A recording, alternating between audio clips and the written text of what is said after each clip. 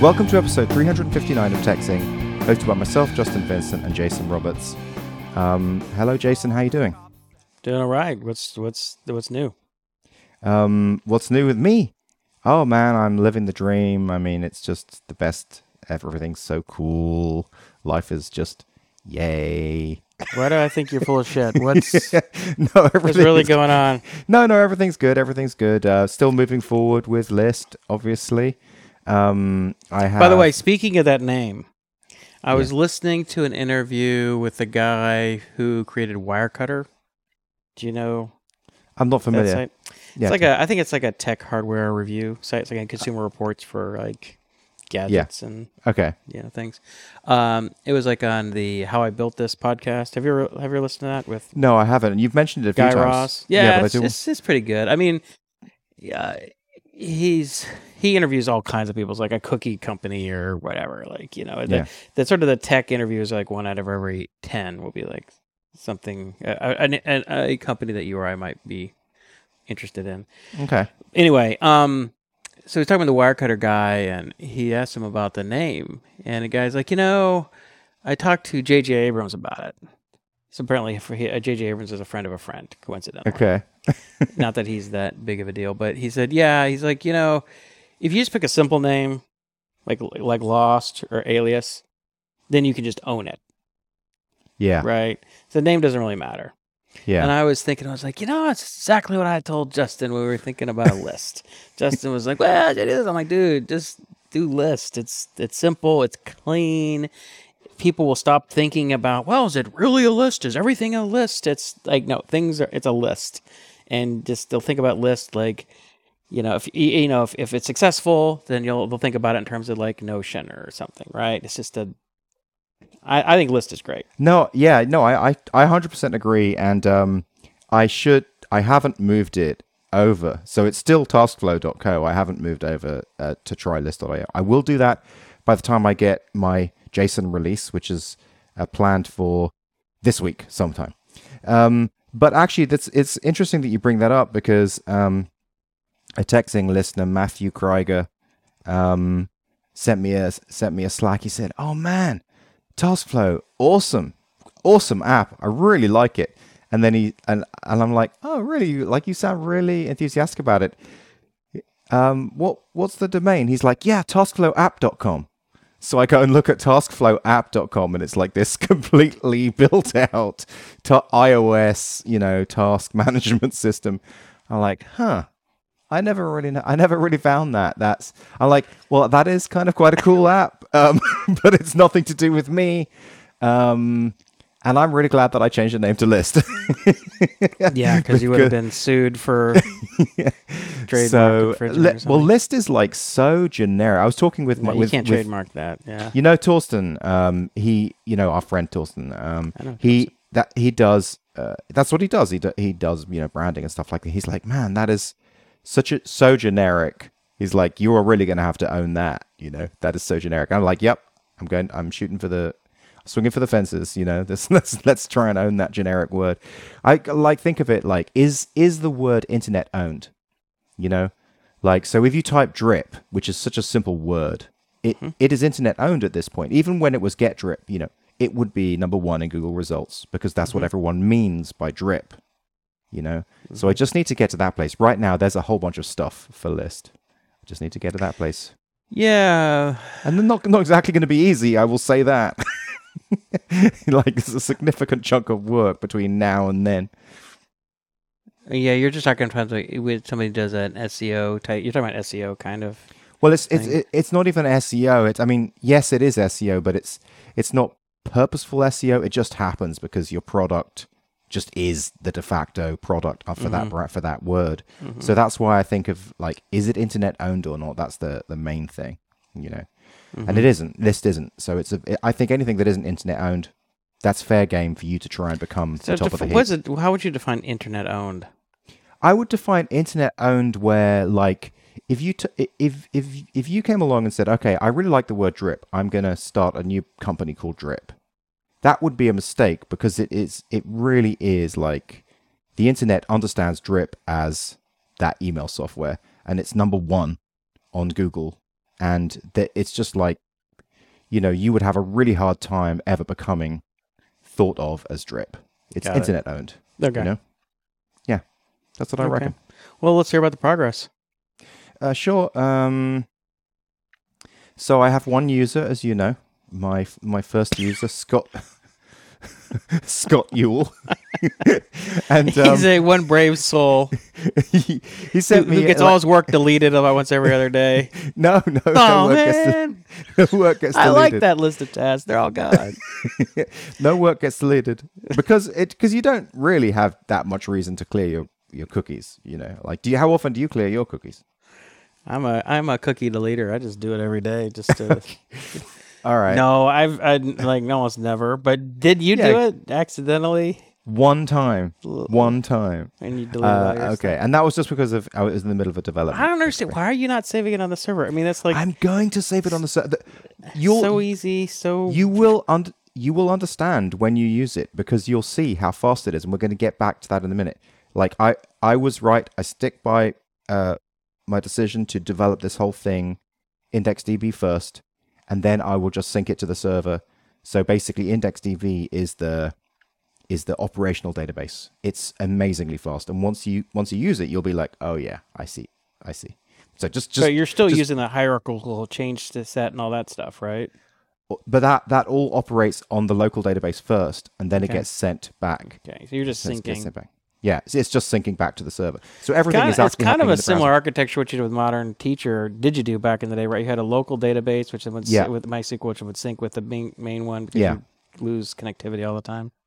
Yeah, but this is like even faster. It's like No, I get it. I mean, but just from an architectural standpoint, local database, remote database you sync with. That's sort of like a It's a good distributed system. So, anyway, he sends me videos, like he sort of records looms of him using the app, and like, I think it would be good if you could do this or do that, and that's fine. Great. I love that. That's and a great beta user. Yeah. So he sent me one. He's like, I'm using it for lots of microtasks, and I've got a lot of different tasks, and I really do like them going to the bottom of the list, but I want to, when I click the checkbox, that it just sort of auto goes to the bottom. That would be super cool. I'm just slacking back. I'm like, oh yeah, it already does that. Just hit Command-Shift-S. He's like, no way. Like, yeah, it already does it. So that was cool. Except I wish it was exactly as simple as that. It wasn't quite that simple because just that day, I have a terrible habit or a good habit of hitting Command-S to save. And it always opens the dialogue in the list, and it just annoyed me one too many times. So I connected Command-S to just basically make the little writing data green dot go blip. So it doesn't actually do it. I do that all the damn time too. I command, it's just annoying. It's like a reflexive motion that just screws with all your web apps. So now what it does is it traps Command-S, and it doesn't actually do anything, but it flashes a little green light to make you think it's done something, which is fine because it's already saved anyway. Like we really saved it this time. Like seriously, like this is a serious save. But that stopped me from wowing Scott, because when I told him to do Command-Shift-S, he was like, doesn't do anything. Because I didn't say Command-Shift-S does this and Command-S without Shift does that. So I had to quickly do a quick update and then push that through, and then he did it and it worked. So that was nice. But it was nice to have, I mean, I think from me using it every day, like those obvious use cases are just like, yeah, I know what it needs to do, what you could do with this when someone hits Command-S is it's like a bookmark in the saving history. Like this is like I've saved this. Like if someone's hitting the S, they really mean it. Like I want it saved to this point, which really it's obviously saving, but it puts like a little. So if you hit like a revision history, like those would be like serious save markers, right? Like this. That's really not a bad idea. I mean, I've been thinking about that and thinking about as I've been writing the blog post and just reminding myself that essentially what this is it's a text file, but unlike a text file where every line of text is just a just a random ephemeral thing floating in midair. Each one of these lines of text is actually a node with a real ID that has real structure. And I've been thinking, you know what? Like, I've kind of got undo data for every individual line of text as well as the overall document. So you could kind of do what you're just describing. I was thinking you could create a little time warp utility where you could click into like a node and you could sort of like and sort of go back right into one line of text or the whole document, Right. And you could have breaks of like when a lot of stuff was done, but you could also just have like little markers whenever they did like a command command S just to, like, here's when you really meant it. Yeah, that's nice. I don't know. That would be kind of cool. Well, because everybody does it that way anyway. Anyway, well, that's cool. But so, all right. So what's the status? I mean, when am I getting this thing? I mean, okay. Well, when you are actually getting it, when do I get my list? Damn it. Okay. What I have to do? Shall I tell you what I've done and how close I am? Like you asked me what's the progress, so I'm telling you. I'm telling you the progress, and then I'll tell you your ETA. Okay. Okay. Did you look at that pasting video that I sent you? I did. You did said, not here's a understand math problem, and I'm still, I don't really understand what the math problem was. You had indented, here's what Justin sent me. He sent me a video of an indented hierarchical list with a bunch of X's to represent each line with different levels of indentation. And then he selected like the bottom 3/4 of it, which had like, think of it as like mountains vertically, right? Just Twitch story. So it's like, and he's like, okay. And so then I want to paste in, but it's indented. But the whatever is the indented the least is indented 0, has 0 indent on the new thing, right? Yeah. That's a math problem. What's the math problem? I'm trying to figure out what you're talking about. It's like, dude, you just take whatever the indent number of the smallest indent, and you just subtract that from everything after every other thing. I mean, that's just like a loop. Well, it was more along the line. Well, okay. Well, it was more along the lines of because the dog you've got a dog in there with you. Yeah, Maisie just came. She's laying down on the kid. I'm in the kid cave on this giant kid couch, and I have this giant husky shepherd. Just said, "What's up?" I'm gonna hang. Okay, so if you think about a hierarchy, like a typical hierarchy, hierarchies can only really work because you have root. Yeah. It's like you can't really just all of a sudden have something appear in the middle of nowhere. Like right. So you have to start from root. So the problem that I was sending you was, all right, if they do a copy and paste, and they copy and paste the entire page, that's easy because it always starts at root because every page starts at root. But if they copy if they just drag from halfway down the page, which might be eight deep, then where do you begin with? And what, as I played around with it, I was sort of made that mountain structure that you speak about, but I was sort of thinking of it like a wave, like a signal sort of wave. And sure. I was imagining that there would be a math algorithm that could just go ahead and say, okay, I'm looking at this overall wave and I'm like compressing it and flattening it so that the beginning parts are like 1 and then the next parts are like 2, 3, 4, 5. That used to be 8, but it was like a compressor, like a compressing signal algorithm, right. Which is I effectively did create through brute forcing it with just code. But I thought that there might be a more beautiful mathematical way to do it. Right. So that was what it was. But you fixed it. So here's the thing: if the top doesn't the top node have to be the first one have to be at the root level? I mean, how can it be like if you grab something that was 3 deep as the first one? What happens there? Well, did you just subtract it down? I'll try and explain how I fixed it. Although it's a bit okay. Like let's skip it. I don't think anyone. Okay. Okay. No one cares. Justin had a math problem and he fixed it. Okay. All right. Yeah. I don't think. And so the pasting, the copy pasting works, in my opinion, really nicely now. Like so, it doesn't matter how deep it is. It will always get it onto the page in a way that's somewhat similar to how it was originally. All right, well, here's the question. How much do you enjoy using it? Oh, a lot. That's part of that's actually something that I was going to put into the blog post, which is if you think back 5 months ago when I started this, which I know is not very long. 5 months, very short. That's a very short time. But if you think back 5 months ago, one thing that I could barely write an email in 5 months, so that is. One thing I did say is I'm gonna like challenge myself to use this or like a text file. Mm-hmm. And like for the first 2 months, I just used, even to manage myself building this thing, I just used a text file. So you weren't really dog fooding. It was like fake dog fooding. It was like, it was too annoying.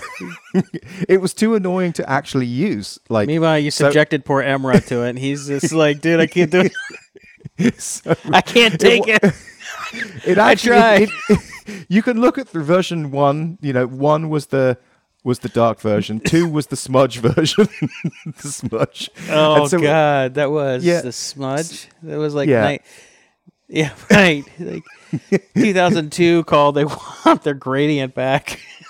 So it wasn't until I like just gradually stripped it all away, and it essentially, and then I started saying things to you on the show like, holy shit, I'm building a text editor. That was when I actually started using it, because it was actually comparable with a text file, which basically is probably the best interface ever invented by man. It's just like, okay, it's really easy to use just a text file. That's a great interface. By the way, I just thought of a name you could use. Go on. If you want to make it kind of funny, okay. Like what was that boat that everybody named? That was in England. They named it. Give it like McFace or something. Do you know what I'm talking about? There was like a science boat that would go out and do some scientific study, and they put the internet up to vote for it, and everyone voted. It was like the dumbest, most hilarious name. Okay. Like, you should do something like that instead of just like call it like ListyList or something like that. No, it's like you can own the hell out of ListyList. No, I think that would be bad. McListface. Okay, you're being ridiculous now. Well, I'm just saying, you want to own it, like you can own McListface. I'm happy. Actually, you bring up another point. As I've been writing the blog post, I've been thinking. Yeah, ListyMcListface. That's the name. You can own it. No one's ever gonna forget it. They're like, that's the dumbest app name in the world, but damn, that thing's fast. I like it. I have really been thinking of moving away from a joke voice, from my typical jokey type voice to just more of a standard, just normal voice. What are you talking about? Like, wait, do you have a joke voice right now? Is this your joke voice? Let me hear your serious voice. No, look, I'm talking about blog post writing voice. So instead of writing something like, list is not a big ass text file, just write something simple like, because that's hilarious.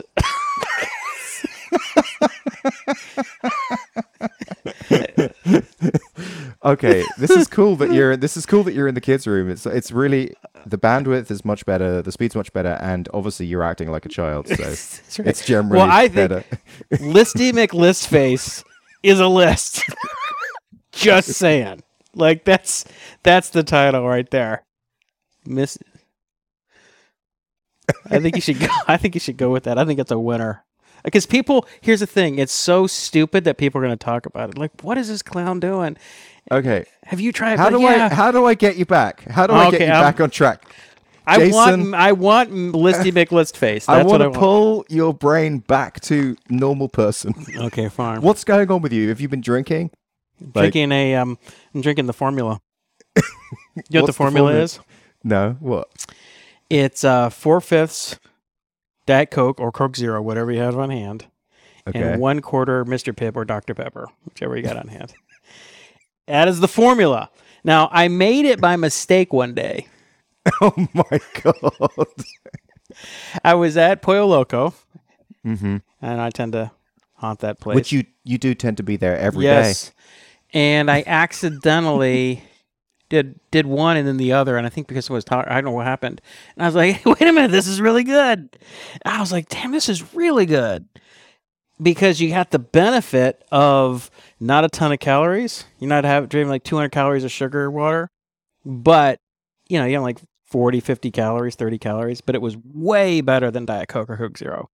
And Colby tried it once. He's like, "Oh my god, that's really good." I'm like, "Right?" And so now that's all we ever drink is the formula. We don't drink normal soda. You got to have the formula. So, out there, guys, listeners, you people, give it a shot the next time you're at a Pollo Loco or your favorite, fast food-ish restaurant. 4/5 Diet Coke or Coke Zero, 1/5 Mr. Pibb as the ideal, or Dr. Pepper. That's it. That's the answer right there. Why say 4/5 and not just 80%? 80. Well, I think when people talk about like making food, they're like 4 parts this, 1 part that. You don't say 80% flour, sugar, and 20% this. All right. But hey, if you want to flex your fractions and percent muscles. I mean, you're a little Mr. Math guy these days. All right, we can talk percents. Wait, so now you've like confused me. I'm not even sure where we were. What were we talking about? We're talking about a list and how you were gonna make it fast, or you were gonna not be jokey. Okay. You weren't gonna be joke. You weren't gonna be the jokester anymore. You're gonna be like Mr. Serious blog post writer. You're gonna start a Substack or something. Okay.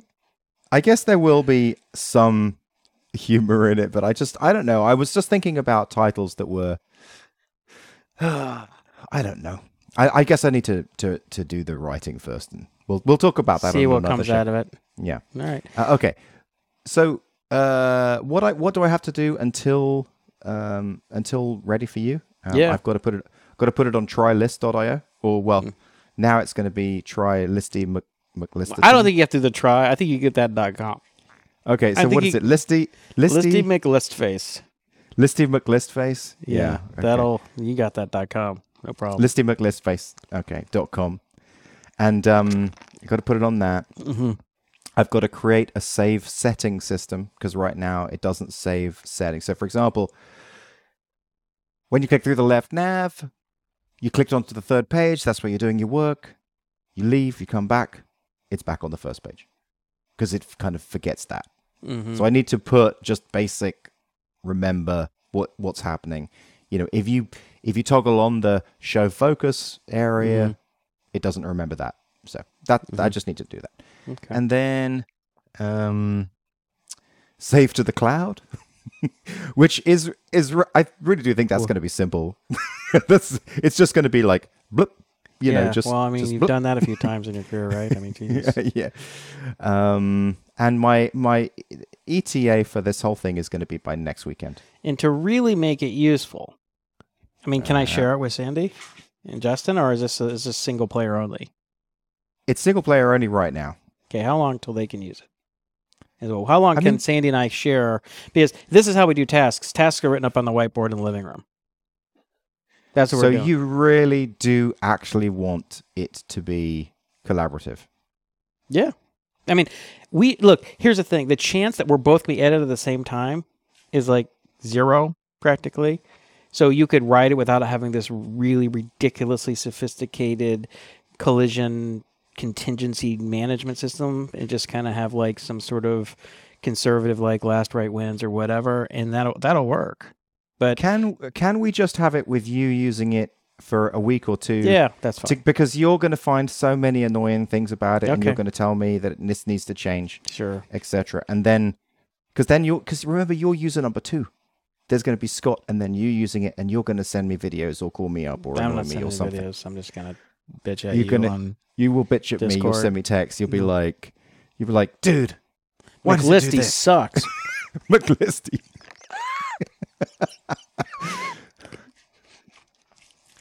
McListy. That might be up. I really wish you hadn't said that. I wish you hadn't said that.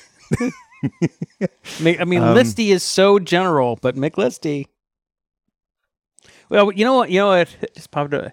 I was watching some YouTube thing on the.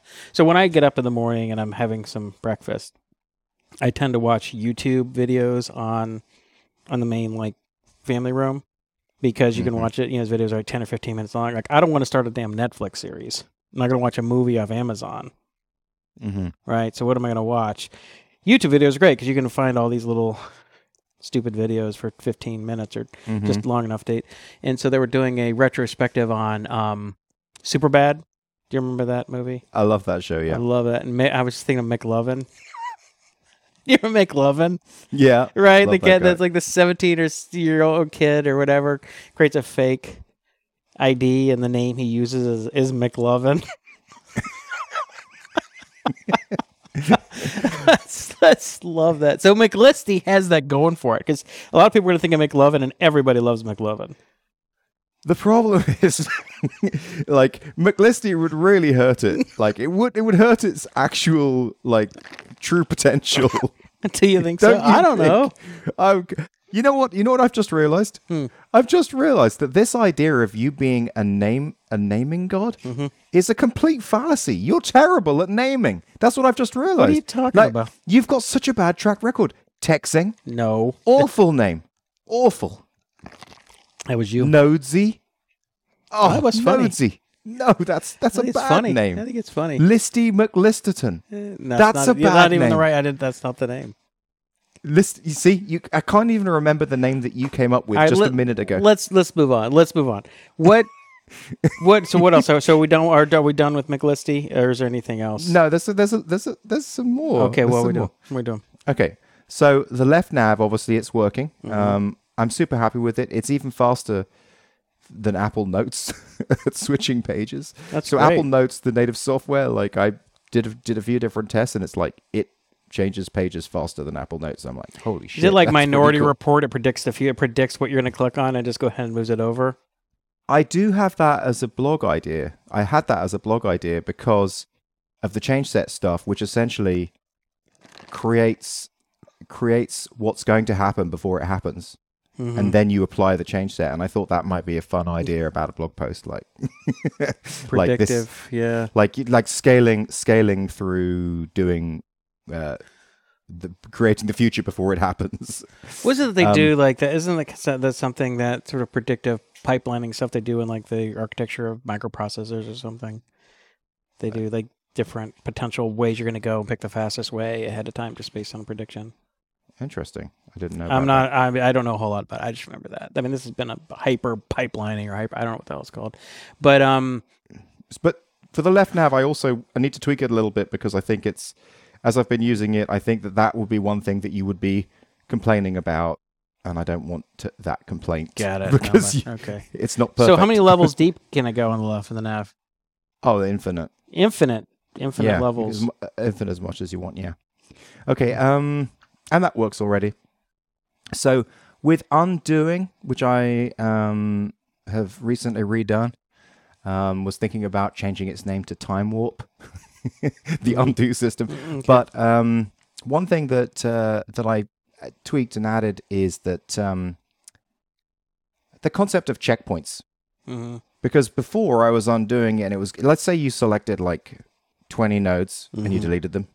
Like, every node would be like an undo operation. So you'd have to be clicking Apple Z, Apple Z, Apple Z, Apple Z to get the 20 nodes back. I'm like, oh man, I've got to make this smarter. So I just introduced this idea of doing a checkpoint.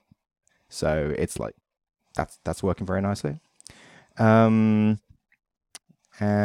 also that undo thing, when I introduced the left nav, was kind of painful because you're working away on one page, then you go into another page and you're clicking undo and it's going, cannot compute. Like the nodes do not exist. Got it. Right. So you have to change that to the correct context. So basically I had to make it so that every page has its own undo stack. Yeah. So that was, okay. But then that introduced a new problem, which was the left nav itself is considered a document. So how do you undo that? Because that's never a selected page.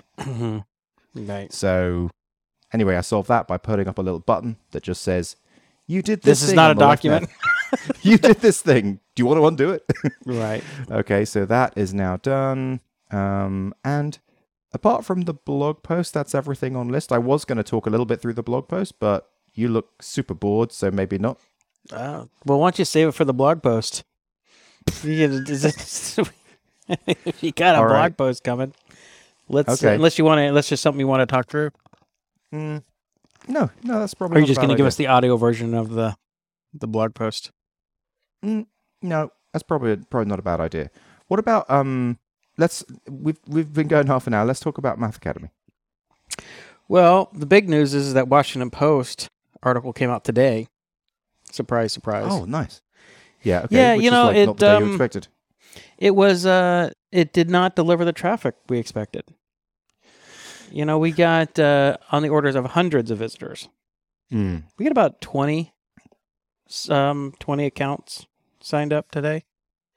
Nice. So it was not nothing, but it isn't this like, oh my God, the Washington Post is going to be huge. You got to upgrade your servers. I mean, that was a total waste. Well, I did mention that. I said that to you, that you probably wouldn't need to upgrade your servers and that it would be very low traffic because it's not like a Hacker News front page. Yeah. Well, it's not Hacker News, but it's also, so they do have it like, somebody said, so somebody emailed me and they're like, hey, you know, just read it on the Washington Post. And I was like, wait, this stuff's supposed to come out on Wednesday. I'm like, did he read the article from years ago that somebody happened to forward him? Am I just confused? And he said, no, it was like on the Edge, the homepage of like the Edge browser or something, you know, or something like that. And, or maybe because he's interested in education or whatever. But, yeah, apparently it came out today and, you know, it was a little disappointing just because we thought it was going to be a much bigger deal than that. Do you have any idea how many people hit the page? You said 100? On the order of 100. So the thing is, I just set up Google Analytics like a day or so ago, so it doesn't have all the data yet. Like it generally takes like 48 hours to initialize or something. Like you can look at the real time.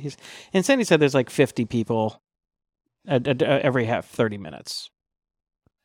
Okay, and you've had like 20 actual purchases? Mm-hmm. Yeah. That's really good. Much better than you realize.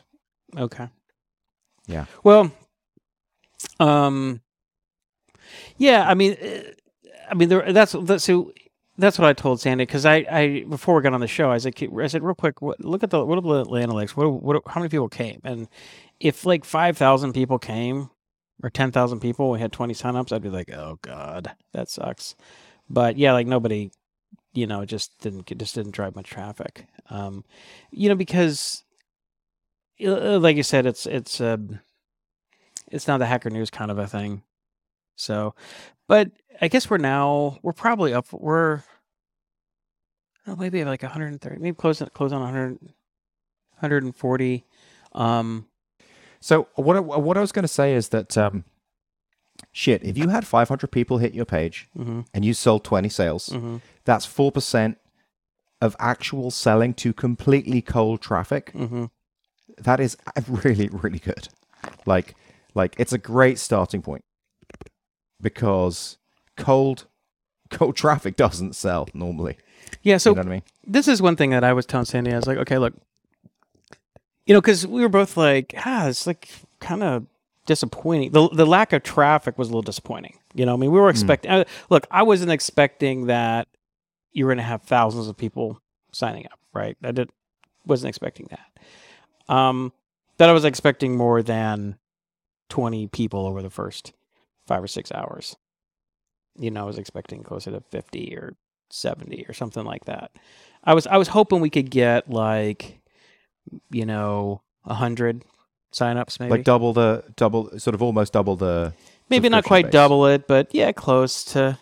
You know, it's like we're like $6,000 monthly run rate, and I was hoping maybe we get to 10 or so. And keep in mind that it is it's long tail, so you will continue to get that slow, steady trickle. So I do think that there's a chance that it could end up at 50, for example, say 50. You know? Yeah, no, that you're right. So So we're having this discussion. We're like, it's a little disappointing, because we didn't even realize that anything was happening at first. It wasn't like the Hacker News, thing where it was like, every time you refresh the page, there were 10 more demo requests. It was just like, oh, you got a few. I was like, wow, we got some organic traffic. All came in New York. That's weird. Maybe there's a pod of people. At first, we just thought it because every one of the first 10, or almost every one was in New York. And so Sandy thought, oh, maybe it's like a pod. Maybe it's like someone who's like, hey, my daughter's been using this Math Academy thing for the last few weeks. It works really well. Maybe they got like a little gifted learning pod. It's like, why don't we get everybody to sign up for it? And they all agree, and everybody signed up.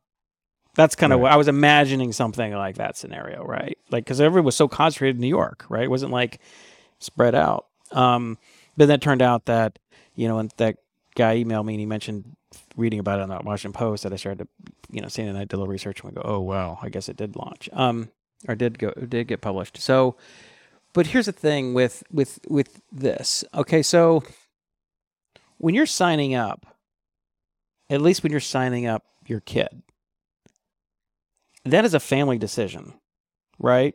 You don't go and just sign your kid up for something typically, right? You typically go, so, hey, sweetheart, so you remember we were talking about how we got to find something for, our kid, and it's this, I saw this thing, looks kind of interesting. You should check it out. Maybe we give this a shot, right? And they're like, oh, what is it? And then they go and maybe look at it. Oh, I gotta take so and so there, and we gotta do some stuff. But maybe I'll look at it. I'll look at it later. But it sounds interesting, right? So it turns into a multi-day kind of discussion, right? Did you look at the thing? Yeah, I looked at it. Okay, what do you think? Well, I don't know. It's 30 days. I guess it's free for a month. We give it a try, So it's like, it's not an impulse buy, right? It is is something you typically are going to spend a little bit of time talking about. Now, if your significant other is sitting there across the room, or you're having coffee together and maybe you just make a decision, hey, let's give it a shot. Or one parent is like, look, I'm in charge of education. Dad doesn't think about this stuff. I'll just do it, right? That happens, right? A lot of times parents are just sort of like, look, this is my domain, that's your domain. We're just gonna do this. But more often than not, I think it tends to be sort of a group decision. And so when that happens, that means it, like you said, it's not just a long tail of, well, it's going to be shared over the internet and people. It's more like people are going to think about this and talk about it over a period of a week or so. Is what I think. So, at least that's how Sandy. It's going to be long tail. That's how Sandy and I operate. And I don't think we're particularly strange. I mean, it'd be this kind of a thing where she gets up way earlier than me. She reads about it and then she mentions it, and I'm like, oh, okay, But have you considered how important these people are? Like, those 20 people are so important for you to monitor and watch and see exactly what they do, because they represent real people. Like, they're the first people who don't have like this soft intro from you. They're not like adults signing up, coming through that way. They're totally your actual market. And if they're not engaged, like you really could learn a lot from this. Yeah. Group. Well, coincidentally, I built a dashboard for this yesterday. Nice. Well, because Sandy's like 2 days ago, I think I posted about this in Discord. She's like, hey, I don't have any way. I can't even see what's going on. Like, how she's monitoring behavior? She literally just looks at the straight dashboard, which all it says is that here's an email list. Somebody signed up. Yeah, that's not good. I said, and but we were scrambling to get like the basic functionality working, right? We don't have a page that talks about the courses. We don't have a way to do to sign up. We don't have a way to do, it's like but I had to spend time doing all that stuff. It's like, internal tools to monitor stuff was like, as long as I could see it somehow, it was good enough. But Sandy is very involved in dealing with and communicating with customers, right? So I built that. Yeah, I basically took me like 2 days to totally get it working. Well, what is that? Well, like what's the information you Okay, well, there's a list. There's a reverse chronological list of student accounts. It shows you whether it's their account or it's the it'll give a little icon to show it's like, is it like an adult account or is it an account for a kid, right? Yeah. Their name, what course they're in, and then it's just basically how much XP they've done and when they signed up, and basically how many days have elapsed since they've done anything.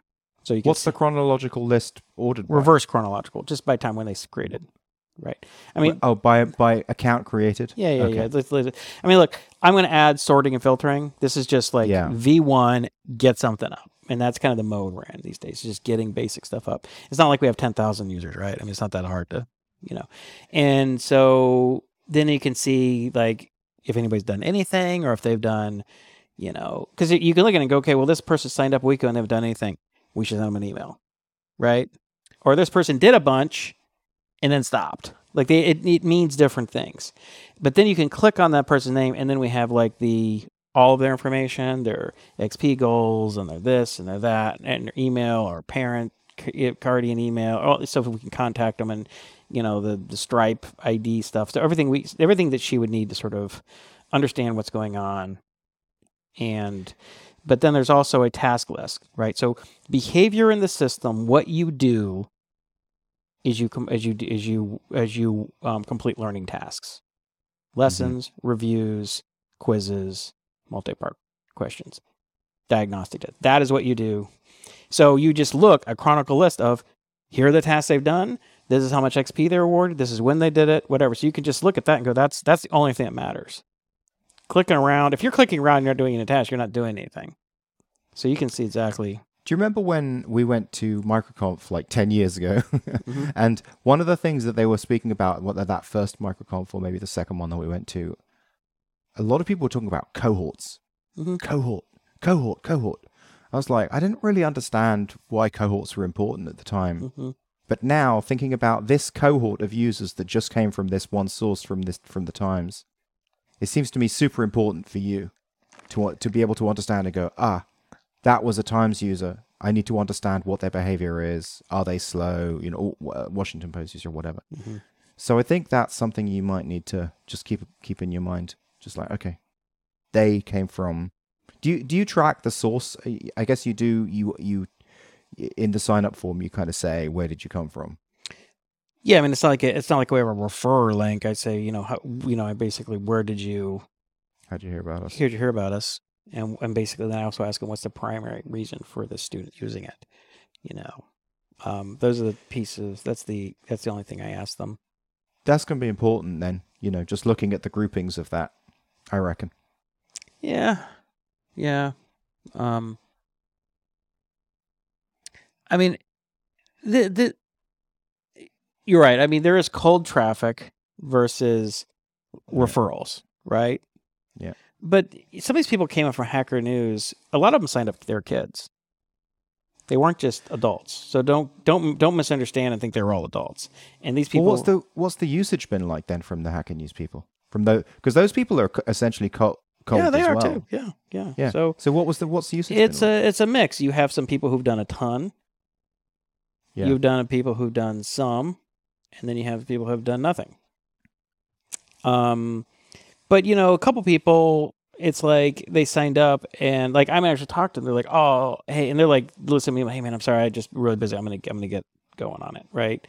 So, what we've been doing and is sending in, we haven't done this yet, but she'll send an email after like a few days just to kind of check and say, hey, how are things going? But what we need to do is start sending some more follow-up emails to check in on this stuff. So the key, or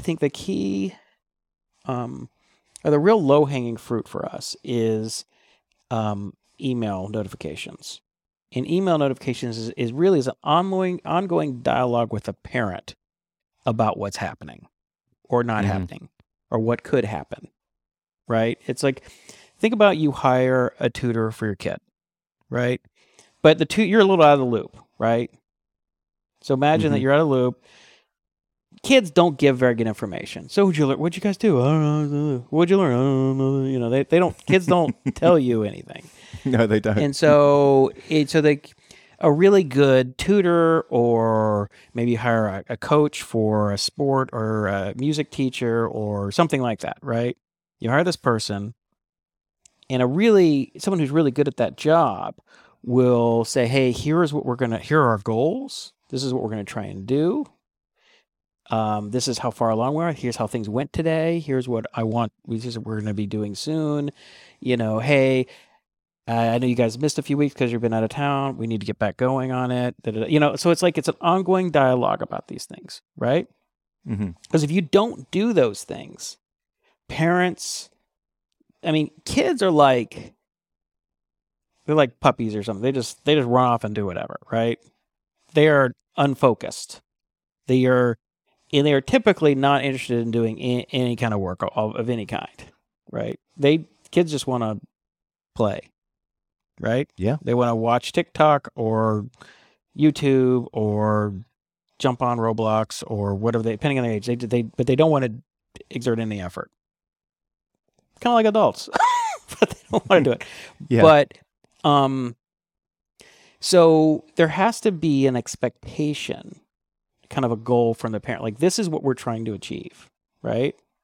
These are my expectations. And you need to help the parent achieve those expectations. You help them understand what's achievable, what are the daily or weekly requirements, when their student is or is not doing what they're supposed to be doing in a timely fashion so the parent can respond and enforce the behavior that they want. So it's like, look, if you say, look, my daughter is homeschooled, she does math, this is going to be her math course, and we're going to put her on 40 XP a day, 40 minutes a day. Okay? Let's say that's the thing. Then if a kid doesn't do that for a day, what you don't want to do right now, what we're doing, for instance, is I send a weekly summer email. But that's not good enough. Because that sucks. You want to know at the end of that day, hey, Sarah only did 5 XP today. I was like, what are you doing? Why you're sitting there been on YouTube for the last hour and a half and you haven't done it. Oh, okay. Get off YouTube and finish it. So, but if you wait till Saturday, right? Here's what happens. Now it's a huge deal because they didn't do anything all week. So now what's your choice as a parent? Your choice is to make a big thing out of it and be like, look, you did not do what you're supposed to do all week. I'm upset with you. I'm disappointed in your choices and what you didn't do. You are therefore not going to do these fun things that we all wanted to do because you didn't do it right. So now it's this big thing, right? Or you choose to not enforce it at all, in which case now you have this situation where there is no accountability. And the kid's like, okay, great. I don't guess I don't have to do anything. And so anyway, we're not doing that, but that's like top of my list. Yeah.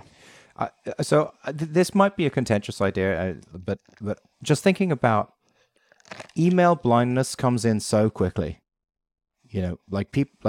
People don't like their inbox filling up. Not when it comes to your kid. Okay, because what I was wondering is, I was wondering, to make it really personal, could it be text? Yeah, you could. But because it could be like Jason texting. It could be like that experience that you're talking about, the actual tutor, Jason or Sandy. You could do that. And we could offer text as an option if people want to know, if they want to create that setting, right? But here's the thing. When you're a parent and someone sends you an email about how your kid did, you're going to read that damn email. Okay. Right? Your kid, Jack is old enough so you're not really dealing with this stuff too much. But how often would you send it out? Like every day? Yeah, I get an email.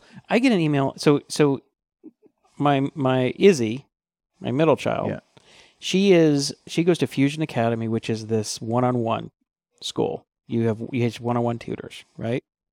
Have I talked about this on the show? No. Okay, so just a little background. She has ADHD, struggles in a normal classroom environment, doesn't pay attention.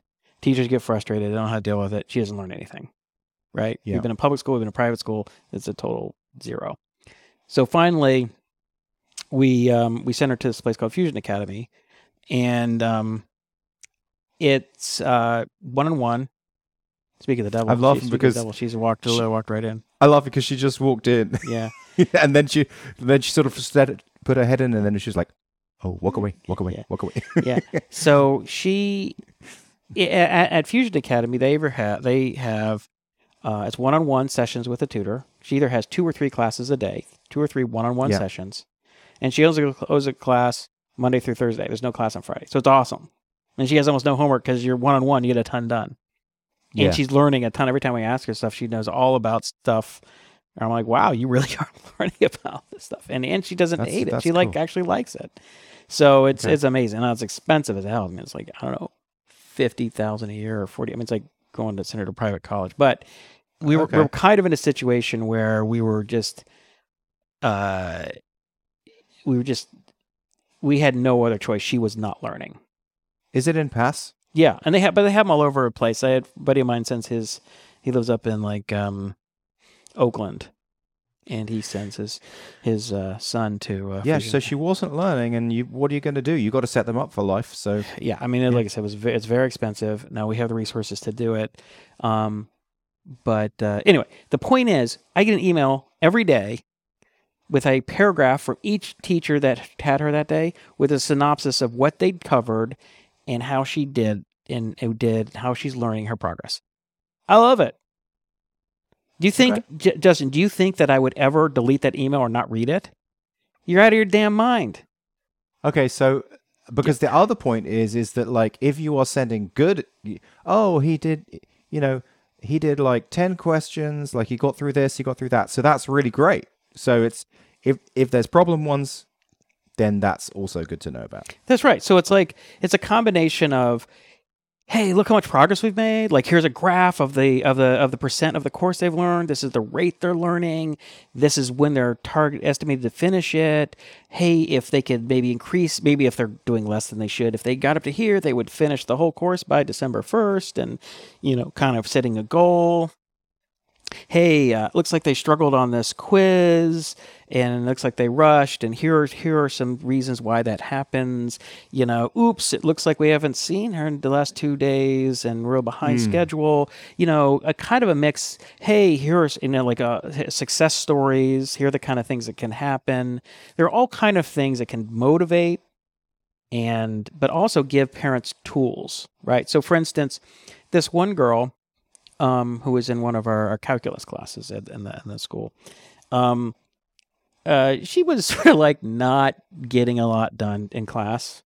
She was just kind of messing around. And then she would leave all of her work to do at home. Well, most of the kids are literally getting every bit of their XP done in class. They're at AP calculus and they'd have 0 homework. Which is amazing, right? Because AP calculus is a lot of work. So our kids have, if they actually do what they're supposed to do, they have 0 homework, never have homework, which is amazing. Now you're talking about the Pasadena in the class, right? In class kids, yeah. This particular girl was not so inclined to focus in on class. She liked to have her mom help her, which her mom was not loving. Right? Oh, okay. This is a lot of damn work. I get tennis for. So here's the thing, Justin. When your kids get a little older, when Jack gets a little older, you're not going to want to help him with his homework every night when he's like in 8th, 9th, 10th grade. You're gonna be like, dude, can you help me with this? Can you help me with that? You're like, okay, what? It's like, do your damn homework, right? On one hand, as a parent, you want to help or whatever, but sometimes you're just like, I got stuff to do. I did my homework. I went to high school, man. I did it. You do yours, right? Like, I don't want to be doing, Anyway, so. What was the tool? Here's the point. That's what I'm hanging on the edge of this. So I'm explaining. The tool. So mom's getting a little frustrated. So Justin. He's in one justice. She's in one justice. So he emails the mom and just said, hey, because he's like, I don't know. She's not really focused on class. And mom's like, yeah, I don't know. I know. And this. So then mom comes up with this idea. She says, so apparently this girl, she loves to read. So mom says, you know what? If you get your XP during the week, I will buy you a book on the weekend. Problem solved. She does all her work in class, gets it done, gets a book every weekend. Mom's happy, she's happy, Justin's happy, I'm happy, everybody's happy, right? So like, what will you do? You'll just sort of send these kind of ideas to yeah, people it's like, it's setting up an incentive structure. The importance of setting up an incentive structure. Mm-hmm. And it could vary, and it's on that scale of stick and carrot, right? If you do this or you do well, then you get to do this. Or you get to have this. We can have pizza on Friday, or we can watch that TV show you want at night, or you can play the video game, or whatever kind of carrot you want to throw up. But you're going to say, or if you don't do this, then this is what happens, right? And, every kid has different buttons, and every parent knows what buttons they can push to get behaviors they want out of their kids, right? Mm-hmm. But if you have parents who are like, I don't want to do anything, then it's not going to work, right? Unless you happen to have a kid who just loves learning math for their own reasons. And we do have some kids like that, but they're in the more minority. In the same way that this girl wanted to read for her own reasons, other kids want to just do math because it's just fun for them. Yeah, they just love learning math. And again, that gets if you have one of those kids, congratulations. But even of the kids who are really high aptitude and really love it, all things being equal, they'd rather play, Fortnite, right? Right. So, which I get, but it's like, just as an example, you have to help parents understand the importance of setting up an incentive structure. But another thing is, like, you can't make too many assumptions about every kid. Like, every family has a little different set of priorities, set of values, how much importance they're putting on this, etc. Right? And so you can't say, well, you should do this. It's like, here are things you can do. And like, I was just thinking of one. Well, it doesn't matter. But anyway, it's just like, strategies, right? Strategies. Mm-hmm. The other thing is, like, how like my buddy Phil, he always just say, like, the good workout you follow is infinitely better than the great workout you don't. Yeah. Right. So, parent who says, like, he's going to put 80 XP a day, but he's not doing it. It's like, well, why do you do 20? Like, you get a lot done. If you do 20 minutes a day every day, you get a fair amount done. You don't have to do 80. I mean, look, if the kid wants to do 80 and you guys want to blow the roof off with this thing and you want to learn like 5 years of math in 1 year, and then fine, do that. But if kid is not on board with that, right, like, set it at 20 or 30 or something and just do it at 5 days a week. And you'll be, our system is so efficient, you'll be shocked at how fast they move. You still get a lot done. So anyway, it's that kind of a thing you want to say to parents, right? These are these kind of how to think about XP, how to find success with the system, right? I know you want your kid to go to MIT when they're 13 or whatever, but maybe that's okay if they don't. Maybe it's okay if they don't learn algebra in 3 months. Maybe they learn it in 6 on their own. That's totally fine. I had a question. This is not like, so I think, well, we're kind of done with this, right? Yeah. I mean, Anyway, sum it up. The emails, the primary interface with parents, the primary user experience is going to be email. Not that they can't log in, but if you can give them the information they need without having to log in, they'll prefer that. They will just check it out. Oh, here's what's going on. And you need to send different types of emails and need to keep a regular ongoing conversation. So if you had, for instance, a really good trainer or nutritionist or something, they'd be pinging you all the time. Hey, Justin, good job on what you did yesterday. Let's keep it up. Hey, let's set a goal here. Hey, look at this, that stuff's important. It works. One thing you could do, which in this case, although in almost every other case wouldn't work, you could put a little button on that email that just said, click here to let us know you read it. Because there is no way to know that they read it because of different privacy stuff that Apple have done. Like, email tracking doesn't work. Yeah, I wasn't even worried about email tracking. I mean, look, if people don't read it, I mean, that's fine. I mean, it's like all I can do is try and help.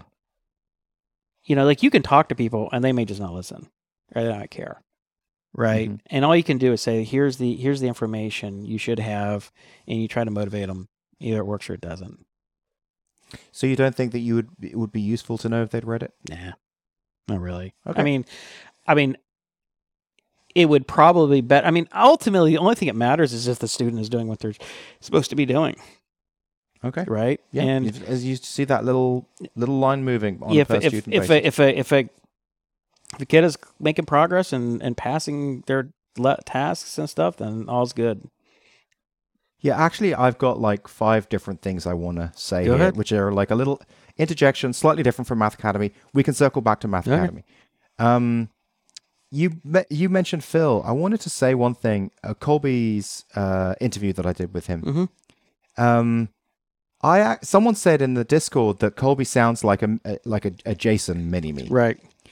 But I actually thought he sounded like an exact cross between Jason and Phil.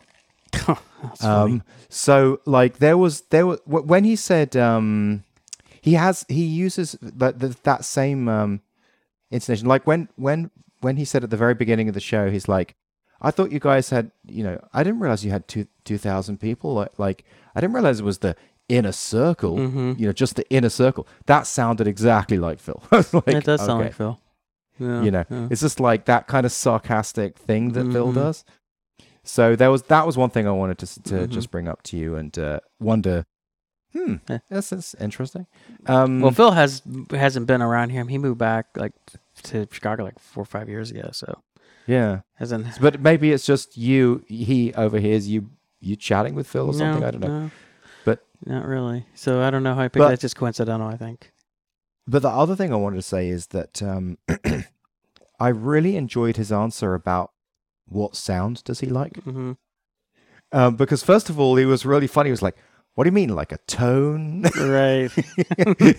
Like a waveform? But then he thought about it. He's like, yeah, I really enjoy the sound of the weights coming down on a new PR. Clink. I was like, that's a good answer. That is a good answer, because I don't know what kind of people ask this kind of questions. They have like lightning round that they ask these podcast interviews, which I actually kind of hate.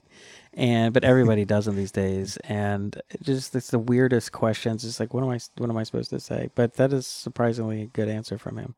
Because I don't think I'd have a good answer. All right. Anyway, that was just a little segue, just because you mentioned Phil. But the couple of questions that I wanted to ask you. One of them is about.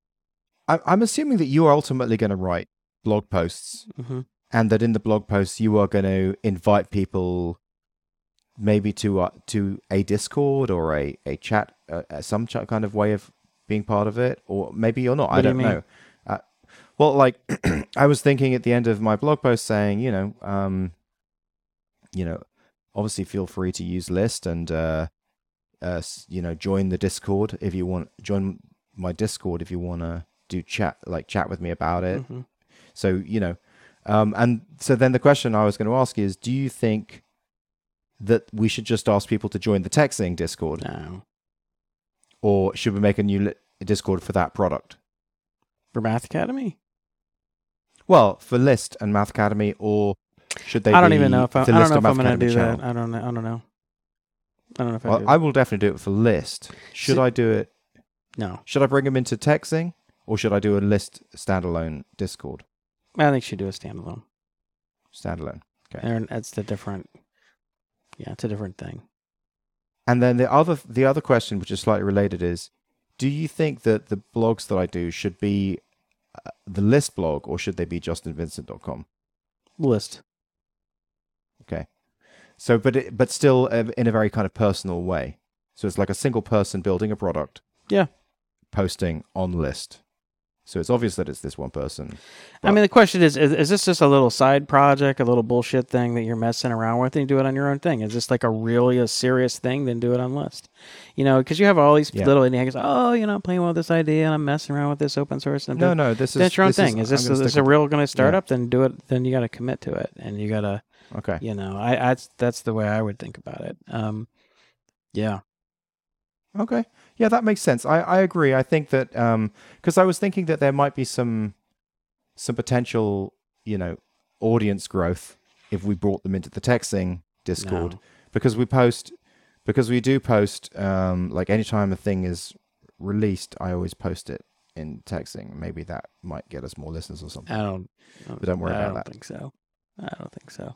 I mean, you look, if what you could do is when you have your list, email list or your list blog. Again, you can say, hey, if you're interested in hearing about the development of list, I talk about it. I talk about it every other week on my podcast. That would be the thing to do if you're interested in the development, which a lot of people are not. Yeah. And if they just be like, they'd come in and they'd be like, "Listen, what is this Math Academy thing? What are they talking about? I came in to talk about lists." So the people are going to be confused and who's Colby and what is this? You know what I mean? Because it's not the list. Right, it's not the list podcast. So a lot of people are going to be confused, and you know, there's so much backstory to some of the things that we're talking about. A lot of people have a really hard time getting any traction. Like, I don't understand what these guys are talking about. Who's Phil? You know, like what? Right? I mean, it's just weird. It'd be weird. Yeah. So I don't think that. Yeah, not very many people like Mark who listen to the whole thing. No. Powered through it, listen to it. He's a power listener. That's kind of insane. Okay, that's good. That's good. I'm glad. I was thinking along the same lines, but I just wanted to just check, you know, just to get your thoughts. Yeah. All right, that was my quick little segue. So, what else about? Well, let's see. So, I mean, we were talking about on Discord about the analytics. I thought that was kind of an interesting discussion. So, initially, I just set up Google Analytics because Sandy's like, I don't have any analytics. I'm like, I need something. Give me something. I mean, like, Liz, she's blind. I mean, she has no information other than an email, support emails that she gets on Stripe. So I created a dashboard for her, and then I installed the Google Analytics. But then I remember hearing that what was that? Michael Siebel from Y Combinator. He's like, look, if you're using Google Analytics, you're doing it wrong. If you like have a SaaS company, you need to install any one of these other types of app based Mixpanel, whatever. And I was like one way you're like tracking every single event that happens, and you're like looking at all the events. Yeah. But so I thought, I'm new to this. What is there something I'm supposed to know? I mean, am I being uncool and I don't know it? And that was when because that's what who was it? I can't remember.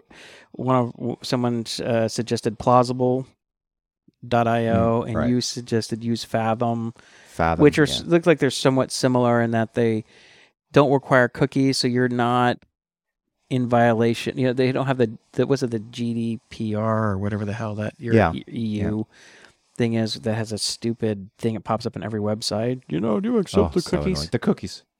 Yeah, I mean, it's just that's great. I don't have to do that because I'm not going to be using cookies either. So, but Google Analytics requires you to do that. Is that right? I don't think it does. No, I don't think you have to do that if you use Google Analytics. Okay. I think that's on them. But I'm probably completely wrong. I don't know. Okay. So, but what the issue was that people brought up, which was interesting, was that if people have an ad blocker, then they are basically invisible to Google Analytics. Yeah. And upwards of 42% of the people in 2022 now have ad blockers. And so in the tech, like as Mark pointed out, like pretty much everyone in his audience. 80% of the was that Mark is it 80% of the Mark, so because the tech people are very they're very anti-ads. Right. So the number I saw was the 42% was just like in the US, period. Yeah, there you go. So I mean, that's a lot. That's a pretty. I was like, Jesus, but the point you brought up, which is like, well, at least gives you an idea what's going on. You put up Google Analytics and you get a good idea. I mean, like, I'm not running A/B tests. I got hundreds of user visitors. I mean, it's like nothing, right? So it's like no traffic. So it's like this, like, it's not a big thing to worry about. But what I can't remember. I see everybody has usernames. So I don't know who says what half the time. That's why I use my real name. So I know. Okay, Jason said this. So it's you. Yeah, I know it's me.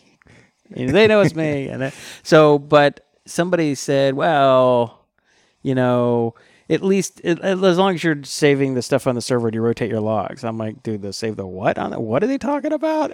And so this is why I think what he means is that you're actually saving all the events on the server as well, but then you also got to rotate the logs because it's a lot of data. I'm like, wait a minute. Why would I do that? I thought Google Analytics was like, well, the reality is that you're missing all this data. And I was like, damn it. I was like, okay, so what you're telling me is the client-side stuff is incomplete, so you got to save it on the server. And so I thought, if you're going to do it on the server anyway, why are you going to even bother with the client-side stuff? Well, it's, yeah. And then what I replied to you, which is you're basically damned if you do and you're damned if you don't. Because look, if the Google Analytics stuff, you lose 40%, right? You lose. But server side, you gain another 70% of bots. So if you're just tracking stuff on the server, it's like, well, that's what I found with Morning Brief. 70% of that is just shit. Right. So you had to write some filtering. So, but basically what I did, and I posted this up in the Discord, which is what you do is, and it's super simple. I can explain to you in a second. It's not complicated. Sure. The first time the page loads, you use the server side script to set a cookie. And that cookie is you just assign a unique, UUID, right, to that person. So you just say, okay, that person has a cookie. Now the page loads and they have JavaScript load, and then you use the JavaScript to send that cookie to the server and say, this is a real person. You just do one single post. This UUID is a real. And so you just store it in a database and just say, whenever you see this UUID, it's a real person. But every other, if that second confirmation, so it's really just one page load, but it's just two things happening. It's a server side and then it's a JavaScript post back. But the UUID allows you to connect the two. It allows you to connect the two, and basically, if you don't get the post back from JavaScript, then it's a bot. Right. Yeah. So it's simple. So that's the best of both worlds. Keeps it super simple. Yeah, because that's exactly what I was posting. That's what exactly I was thinking. Okay, so why don't you just do this? And so, yeah, which apparently was what you did. You just said, oh, you just got to take care of this other did mess. Morning Brief, and that was an idea from Patrick McKenzie. He'd written a blog post about it years ago. And it worked fine? Yeah, it worked great. But the key is, the issue is, what you pointed out was that, okay, so it's not a big deal to do this. It doesn't take any rocket surgery to set this up, but you're going to get a lot of data, in which case, that's the problem is if you're putting it in your normal database and you like to rarely get dumps of your local of your database so you can get a copy locally and develop against it, right? Now you have this massive database, and so it takes forever to download it, so it's a real pain in the ass. So what you did, which was the same thing, what I was thinking about, is that you create a separate instance. A separate database. It's just your analytics database. And because you're not going to be copying this stuff locally down because you don't need to. You're not writing code against it, really. But it's not even a bit it's not even that it's big, because once it's compressed, it's small. I mean, you can have a stats database that has a shitload, like millions of lines, and it's still a meg.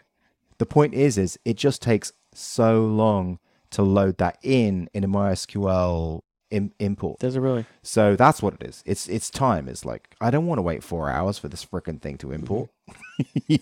So that's what it's about. But yeah, it is big when it's unwrapped, when it's just there. Well, the thing about it is that, because you're in the analytics stuff, that kind of stuff, you're really connected to people who aren't users yet. Right? Yeah. So it's a separate world. It's like the wormhole. You go through the wormhole. Right? And once you're through the wormhole, you're in another universe. Like once you're in the app, I care about what you're doing in the app and all stuff. I don't care about all, but that's just disconnected from the whole analytics stuff. Once you know, okay, you came from here, I know this about you, and I know all this information about you using it. So the analytics database is not, you're not doing queries against the data in the app database. There's not a big reason to do that. There is a time where you want to merge the two, because this is going back to the cohort stuff and the campaign stuff, and it's like, if when you're getting really data sciencey about sales, like you'll try a thing, and then you'll get all the people coming in through that way, and you want to get their initial UUID, and then see if that UUID, which came from that campaign, ever becomes a customer, and then you want to look at the cohort as a whole. Okay. I've got 100 people, and I've got 10,000 people came in from that campaign thing that I did. How many of those 10,000 people turned into customers? You kind of have to marry the two some way at that point. Right. So that's where you probably want to bring that UUID into your real app and just track that they moved from an unknown person into that. But now you are dealing with GDPR stuff, because GDPR stuff isn't just about cookies. It is actually just about tracking people. Mm-hmm. So I actually said erroneously just a few minutes ago, I'm not using cookies either. But I kind of am still, in a sense, like, know something about me. I mean, I'm not storing it. It could just be in their local system. But so that's something else to consider. Right. Yeah. So that means you have to put up the GDPR notice? Well, I don't think so. I'm going to be storing stuff in local database for people who are using it. And I think for people in Europe, I will not have to do any GDPR stuff because I don't know anything about them. It's all in their local database. But I think the moment that they create an account and then I store an identifier to know that it's them using that account, for European accounts only, I have to put up a GDPR cookie. Okay, here's my question. I mean, we don't live in Europe, so why do we have to care? Well, it's true, because like European courts would have to track us down in America and come and like sue the shit out of us. But they can't sue us. They could fine you. But if Spain fined me, I don't go to Spain. Yeah, I don't care. It's probably just like I don't know. I mean, I think the same thing myself. But then when I speak to people, they're like, "Oh, you shouldn't do that. You shouldn't do that because that could be it could be a bad reputation for you or something like that." I don't know. Yeah, sounds. I don't know. I mean, I guess the reality is that when you're really tiny, nobody cares. It's only when you become a bigger company that people go, "Hey, listen," they get all up in arms. I mean, with Nugget, I get like probably once every couple of months an email from one of these GDPR companies doing a request, remove my details from your system. What do you mean? And I'm like, so some like former user, a former Nugget user is asking for you to. Is that it? Hello. Yeah. You back? Yeah. So basically, someone will say, "There's companies that like have a form. So it just says, okay, tell us the website that has your data, tell us your email, and then we will send them an official looking request to completely expunge all of your data from their systems." And then that's part of GDPR, that you will comply with that. Okay. And so I then do instantly delete them from the database. Okay. But I have to wonder, like, I mean, if anyone does any kind of backups, are you gonna delete them from every backup? It's on Amazon. I don't even. Like, if you say Amazon, remove all of my data from your system. So stupid. It's just beyond. It's like, whoever designed these laws it's idiotic. I mean, give me a break. I mean, how do they even know?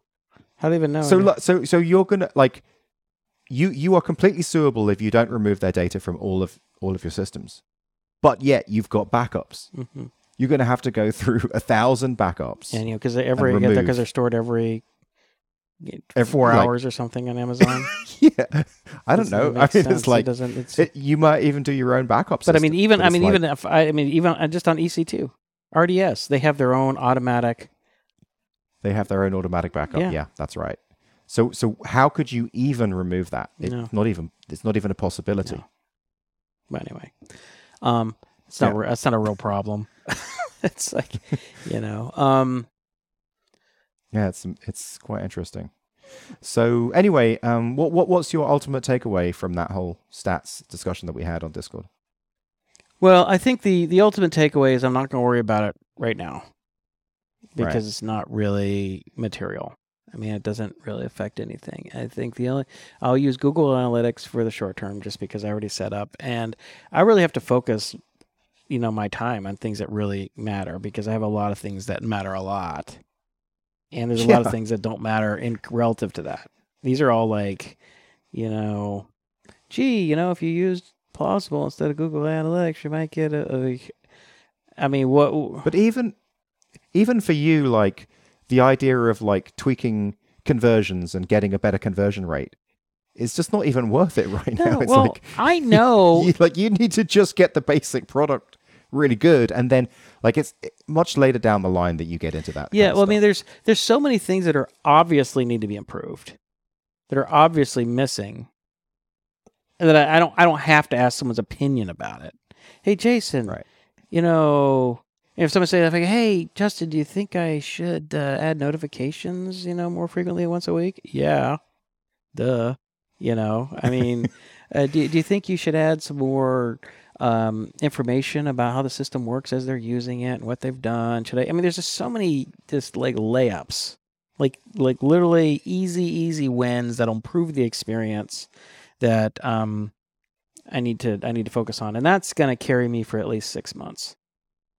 This is like where I take a little bit of exception with like the customer development discussions that go on. Mm-hmm. It's like, oh, well, you need your users and you need to ask your users what you need. But I like with List, like, do I really? I mean, No. like, I already knew that it needed to automatically move a checkbox down. Like, I just totally knew that because I'm a freaking user of the system. Like, so when Yeah, I mean, like everything that people have asked for, like literally 99.9%, it's like I predicted. I knew. You know why? Because first of all, I'm not an idiot, and I am in this demographic, right? and you've been building software for like 25 years or Well, whatever. I think so a lot of times you have developers who are building in domains they don't understand. They don't Right. have any experience with, so they don't really know. What people want. In that case, yeah. Or you get a bunch of 20-something who's like 23 years old. You don't know anything because you're just young. You just came out of college. You don't really know how the world works. You think you do, but you really don't, right? And so you're Right. kind of like, you might be bright. You might be smart. You might know your computer science, and you might know some stuff you learned in college, but you really don't know how the world works. And so you're a little confused. It's a fuzz. The world's fuzzier than it. And so you kind of have to like start. You have to talk to more people to say, actually, no, this is kind of how things work, right? So I'm not 23. I'm building a domain I understand extremely well, and I am the demographic. I'm a parent of kids, some who are gifted, some who are not, and some we've had to work harder than others to get them to do what they're supposed to do. You know what I mean? Like, I know exactly what what people want to do and not want to do. I want to know what's going on. I don't want to have to log into stuff all the time. I want this stuff to be relatively fun. I mean, it's like obvious what to do, and it's I mean, some people are like really like sort of technical, like back end technical, like they don't really understand user experience and don't really have a good feel for it, and they don't really like it, and they just there's no intuition behind it, right? It's just like some people are really extroverted and like they can just look at people and like, I know what you're feeling. I know how to talk to you. Other people are like, I just never am good at that. I'm not good at that, right? So I think of you can almost think of like user interface people. UX people are almost like your extroverts, right? And your backend people are like your introverts. But if you're extroverted and you understand people and you have a high degree of empathy and you can understand what's going to be frustrating and what's going to be confusing and what people really want and how people want to feel, it's not that hard to figure this stuff out. I mean, the one thing I talk to Justin all the time about is like, look, ultimately this is all about emotion. How are people feeling? How is the student feeling? How is the parents feeling about things? It's about managing those emotions. And it's about, we want them to get value out of the system, but the way you get value out of the system is you manage their emotions, right? Just like a coach working with their players, or a trainer working with it. You may go in and say, I want to lose weight with this. Your trainer is going to try and manage your emotions to help you stick with the program, do what you're supposed to do to get the value out. Because if you win, he wins, right? It's like what I've been thinking about List. It's about feelings. It's about how you feel when you use it. Like, it's almost like the number one law of me building this software is don't be annoying.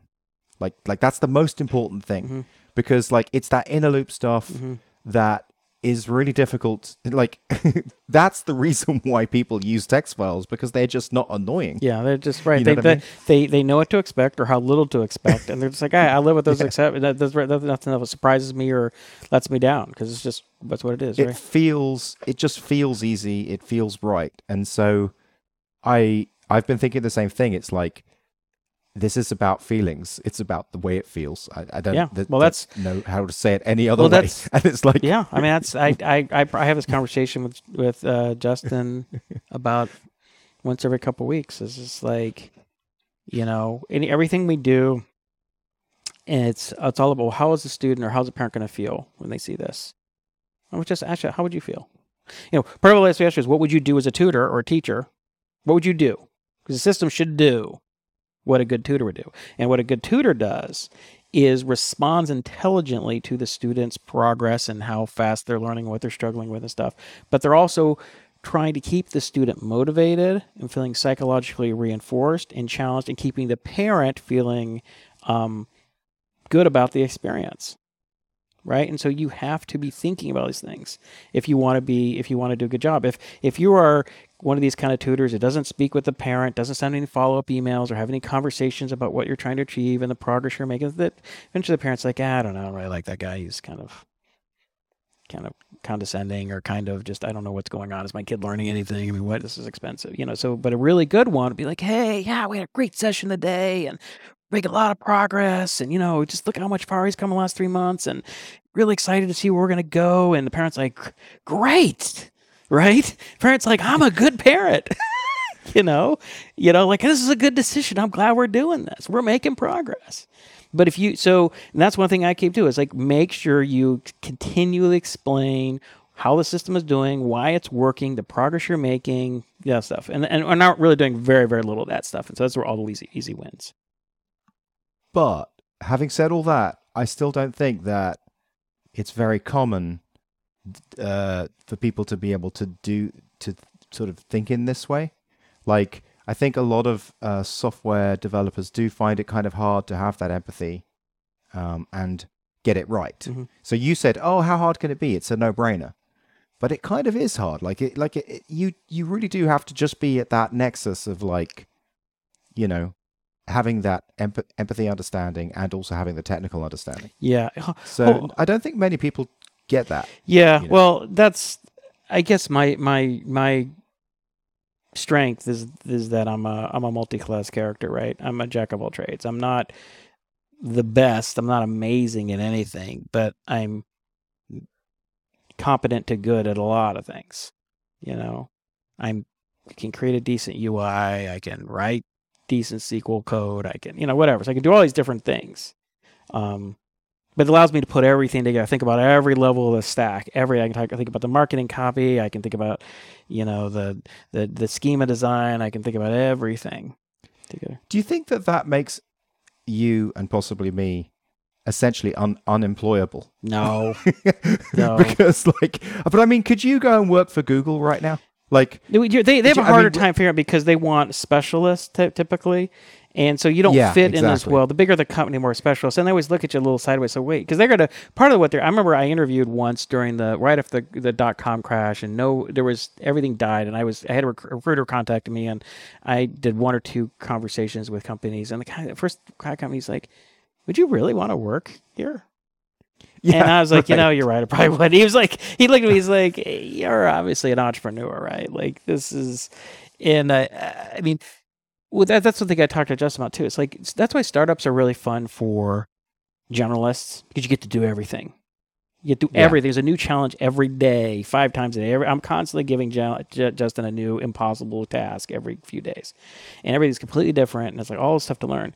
That's really overwhelming and frustrating for a lot of people. They look, I have my area of expertise. These are the things that I do, and I do them well. I'm like, all these things, I don't understand. I don't want to do all these things. They would do with things. User interface people, user interface people who want to do, conversion marketing. I was even watching this stuff about these marketers and stuff, and these SEO people. There's tons of different subspecialties, and they just do one narrow piece of it. They really don't understand the other stuff, and they don't do it. And they don't do it well. So I don't know, but that is why I'm attracted to this private always ever since I was young is doing my own thing and creating stuff fast because I knew I could do all of it, and I like to do all of it. That's what he's like. Well, we should hire someone to do this. I'm like, no, I'm not hiring someone to do that. Well, you're supposed to hire people. I'm like, fuck you. You hire them. I'm not hiring them. I'm doing it myself. You know why? Because it's fun and I can do it. Wait, who are you saying? Just this the to? world in general. People are always like, Oh, wait, okay. your primary job is going to hiring people and just getting yourself a job. I'm like, I think you're wrong. I mean, look, I have this. Let me get my charger. I'm about to lose battery. 1 sec. Okay. While you were out, the dog came in and just like, it's like. It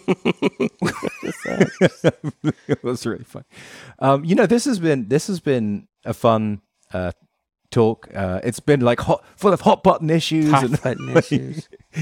Like this has been good. Like you've been it's been fun. It's been good. It's been good. Okay, so here one thing I want to say. I was watching this I don't know, it was YouTube of Jason Cohen from Smart Bear and WP Engine. Oh yeah. And he was talking about how he's like, it's the wrong idea to try and learn how to do stuff yourself. Like he was talking about hiring people in a field that you don't understand, right? And he's like, well, your instinct is to go and learn about it so you can kind of know what's what and then to hire them. But he's like, that's a mistake. He's like, you really want to, and I can't, I don't totally remember his logic, but he just said that was a mistake. That was kind of, I'm just not good at those things and you'll never be good at them. Just hire the people to do it. And I was like, what you would do is ask other people who are experts in it what they think. And I thought that could be an efficient way, right? You can't get, good at everything, right? It's like, I'm not going to go and learn about law to hire a lawyer or something, right? Right. But things like SEO, I mean, it's not that complicated. Like, how close is it to your wheelhouse? Yeah, I mean, but some of the stuff is like really important.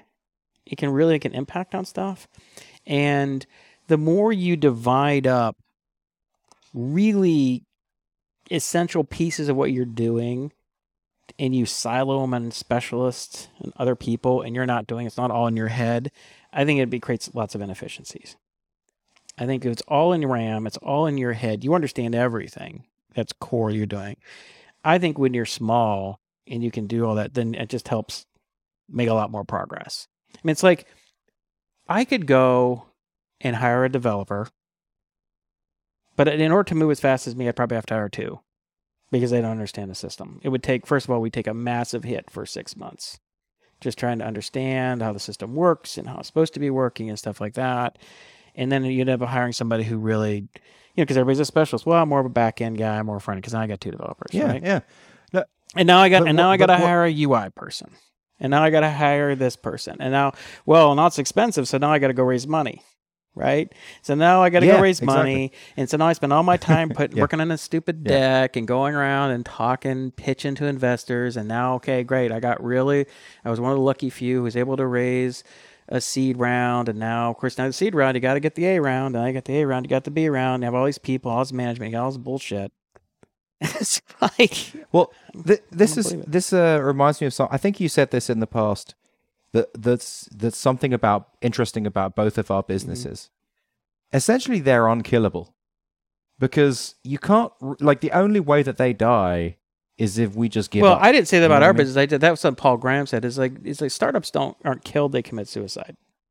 You just stop working. On them. But like me, just working on a side project. If I stick with this for 10 years, and some competition is afraid of me, there's nothing they can really do about it. You know what I mean? Like they can't.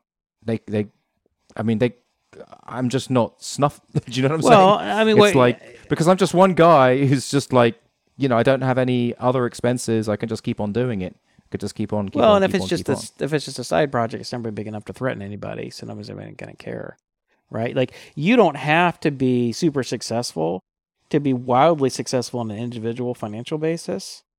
Oh yeah, and still not impact the market that anybody's going to like. Well, we got to kill. Oh, that's right. We had to kill less because they're making. $10,000. They're making $5 million a year. Wow. Oh, even $5 million. Yeah, it's nothing.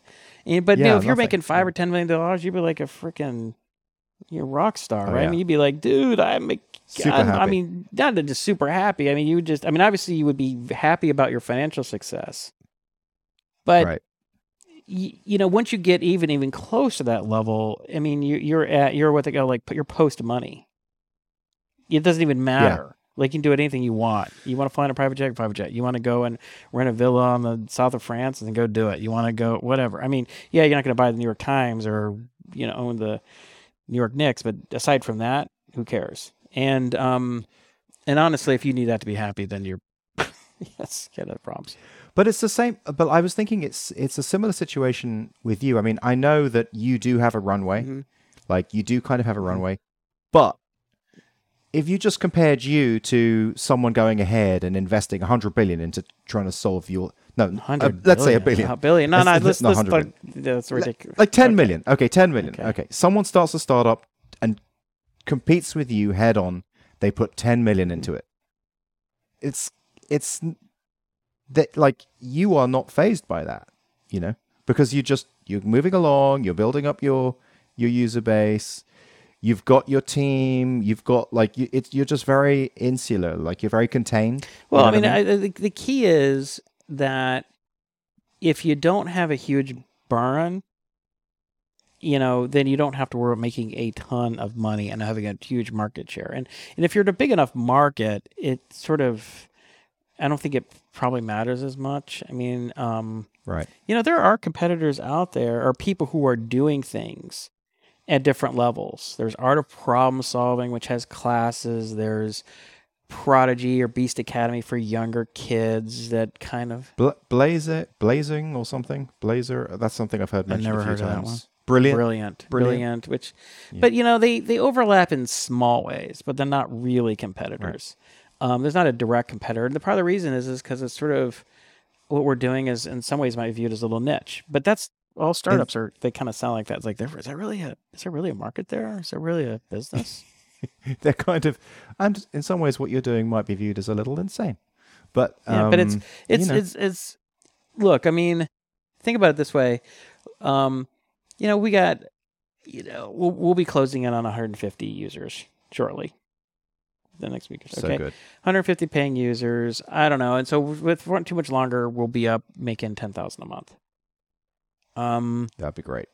I don't know what my burn is exactly. I try not to look too close at it because it makes me ill because I can't sleep at night because I'm like, oh my God, But, we get in the neighborhood of, 500 to 700 users. Then we're operating in the black. But even before then, it starts getting down to like, okay, my burn is 10 grand a month. My burn is 7 grand a month. It's getting to a point where it's not such a big deal. And then by just I mean, shit, you're over 20% towards break even, which is like really good. It's insane. Yeah, and so we haven't done any marketing. I mean, they barely have a marketing site. We have a couple hundred people come to our website. I mean, it's nothing. I mean, it's like before today, I think we had like nobody in New York using our app. Nobody in the entire, or like one person in the entire state. Now, how many kids and how many adults, how many people do you think would like to learn advanced math or accelerated math? Many thousands, just in New York. Tens of thousands, probably. So it's a massive market. Now, it may take, some years to get there, which is fine. But, it still might be viewed by some as, well, that's still kind of niche. Okay, that's fine. I don't need to make, I don't have to have $1 billion company to get a return because I raised 5 rounds of capital, and by the time all it's said and done, for me to cash out and feel like it was worth all the risk and the time and the money I put into it. So if I just, if we just keep the burn low, then we'll do really well. And I don't think we have to sacrifice quality. I mean, I look at some of these companies, I'm like, what are all these hundreds or thousands of people doing? And I think most of these companies are just incredibly bloated. I think they're incredibly inefficient. And I think what happens is that you end up hiring people and you start getting the specialists, and then you're going to introduce all this friction because you have all these specialists, right? You have your UI designer and your art director and your marketing, your growth person, your growth team lead, and your SEO. And you have all these people, and then you have to have all these managers managing, coordinating all these people. And then you have all this slowdown because everybody trying to keep everybody on the same page. And what are our OKRs and our this and our that, and what are objectives, and you have all this bullshit going on, all these meetings, and the reality is that people are working at like 10% the speed that they would work normal. I mean, that's what Musk says. That's what I was going to say. You're, as you described, being a generalist versus hiring a bunch of specialists, and you said, hiring all those specialists it is like a microcosm of a large company with all their different silos, versus you kind of getting to know all those things. And so things can move just much faster because you, in your own one brain, know 5 domains. So that can just help you move faster. It's connecting the domains that can really help you move fast. And at a certain point, I'll bring in specialists more like as contractors probably. I mean, it won't remain this size company forever. It will grow, but I'm going to fight hiring a bunch of people. Because then you get people who are like, then you get these sort of managers and they just want to grow their teams because, hey, if I want to like improve my career, I got to be managing more people, right? And then I got to have meetings because I have something to do. Because if I'm a manager and I get paid in remote, I got to be meeting with people, right? If I'm me, then what am I doing? I'm going to get fired, right? And so But you don't really think about it like that. I don't think it's a conscious thing. I think it's just a subconscious way that happens. Yeah, it is. But I think people deep down, they know what they're doing. I think there. And then people like, it's all, well, I'm going to help you develop your career and all this. And what are your career goals? And what do you, and like, I think Michael Siebel says, like, that's the death of a company. You get a bunch of people who are there not to build the thing, but they're just worried about their careers. I'm building my career. Right. And, it's fine. Everybody has the prerogative to say, I'm here to work on my career. I'm not really here my mission isn't to do this thing. I'm just here getting paid, build my reputation. It's like listening to this conversation. It's almost like if you're not building your own thing, if you're not doing your own business, like that seems to be really suboptimal. After this. Well, okay. So here, let me put it this way. So, before you say that, I had one other thing to say about it. Anyway, okay. The amount of, doing things on the side like you're doing, it's like it's a lower stress, right? You're not burning a bunch of cash, right? You didn't take like a half or 2/3 of your savings and just set it on fire, did you? No. So you do not know the pain that I'm going through. You have no, I do not. No idea. No, I don't. Pain. No. And you see the stock market going down, you see your net worth crashing, and you just see these. Because every time I take money out to spend on stuff, I have to pay taxes on that money too. So I'm sending you more money. It's just like a never-ending bonfire of cash, right? And I have a pretty strong stomach for risk, but I'm telling you, it is stomach churning. It is brutal. And this isn't like stomach's going to churn for 6 or 9 months. You're going to like years and years of stomach churning. It's brutal. And I wouldn't wish it on anybody. I would say you do not want this. The second thing is that, when you get the nasty emails and the complaints and the, people don't like it and this and that, and you're just like, oh man, it's tough. You just get punched in the face constantly. I think about it all the time. We do have some ups. It's like, hey, wow, we got 10 users. That's really great. All right. But you get a lot of negativity, and emails, close an account, close another account, write another huge cash burning check. It's brutal what I'm doing. But that's why people say don't do it this way. Like Jason, don't use your own money. Yeah. Like you should have build a little prototype. Fine. You want to spend 50 grand or something like that, 100 grand total. Then you go out and raise money, all that stuff. And that's the way to do it.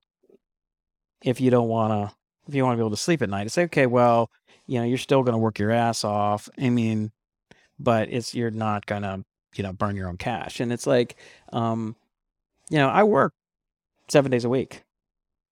every week, Justin. Every week. I work until 11 o'clock or midnight, 7 days a week. But you also seem to watch a shitload of movies. No. How do you watch all those movies? Dude, and the do movies so much spread out work? over a year and a half. I mean, I haven't watched that many movies. A lot of times I watch stuff in the background while I'm working, sometimes at night. We'll turn on something and I'll just kind of watch. There's not that many things that I watch seriously, but I mean, okay. The only person who works for me is Justin, and he's basically a cyborg. I don't know how he does it. I mean, but I work 7 days a week, all day. So now it sounds like a terrible idea to I'm just saying, like, business. Grass is always greener, dude. If you get up, have your breakfast, go to work, sit down on a computer, write some code, have a couple of Slack things, do a little Zoom, blah blah, have your meeting, that's pretty make sweet. Your 300, 400, 500 that's like living a year. living a vacation. Give me a break. I mean, that is like easy money. Have fun. It's a cool product. Have some cool people. Nice. We talk. It's like I have friends of mine doing that. I mean, that is easy compared to so you look at what I'm doing and you're like, you have to literally be something wrong with you to do what I'm doing. Yeah, you really have to be a little bit. But again, it's like, and it's like you have to so badly want to create this thing, and you have to so badly want to. I mean, it has to be a combination of these things. Some people are like, why they do things is complicated. Everybody has a little different mixture of these things. Someone's like, I can't work for somebody else. Somebody else just, I have to solve this problem. I don't care what happens. Some has to do like, I'm unemployable. There's different reasons why, different motivations. I'm a combination of. Probably like I just obsessed with making this work, and I just I gotta be my own boss. I can't work for anybody else. It's not really in my DNA. There you go. That's also what I mean by kind of unemployable, like because you don't want to be employed. I don't really. That's but it's almost like you've taken the route of like Project Superhero, like, which is like a really difficult thing to do, but like applied it to your entire life. Like you're living the Iron Man life. What do you mean? Just like it's difficult. Like that stomach churn that you have got every day. Like this path. Like it's like climbing Mount Everest. It's like it's brutal. Well, it's like a lot of times you just have to you have to try and I have to compartmentalize. I'm pretty good at compartmentalizing things. Where I'm just not going to think about it, and it doesn't always work. And there's a great saying. Hemingway has this great saying: "Is like it's hard to be hard boiled at night." So you can be hard boiled during the day. You can be a hard ass. This and that. It's about 2:30 in the morning, and you start thinking about all the money you burned, and oh my God, what if nobody's going to really use this? What if nobody's going to buy it? What if I just like this whole thing has just been, Jason's folly? That it's just going to be just like it was like, man, Jason, Dude got lucky with Uber, man, and then he just fucking blew the whole thing. What an idiot! What's he doing now? Well, it's certainly not looking like that. You how many new sign-ups have you had today since that Washington Post thing came out? Can you have a look? Oh, I don't know. It looks like we've had another one or two. It's not a couple more since the podcast started. So I don't know, low 20s. Yeah. So that's good. Look, I mean. I'm going to make it work. Yes, I am. Will, sir. I'm going to grind this thing up if I have to. I will grind up every nickels and dimes that we have to.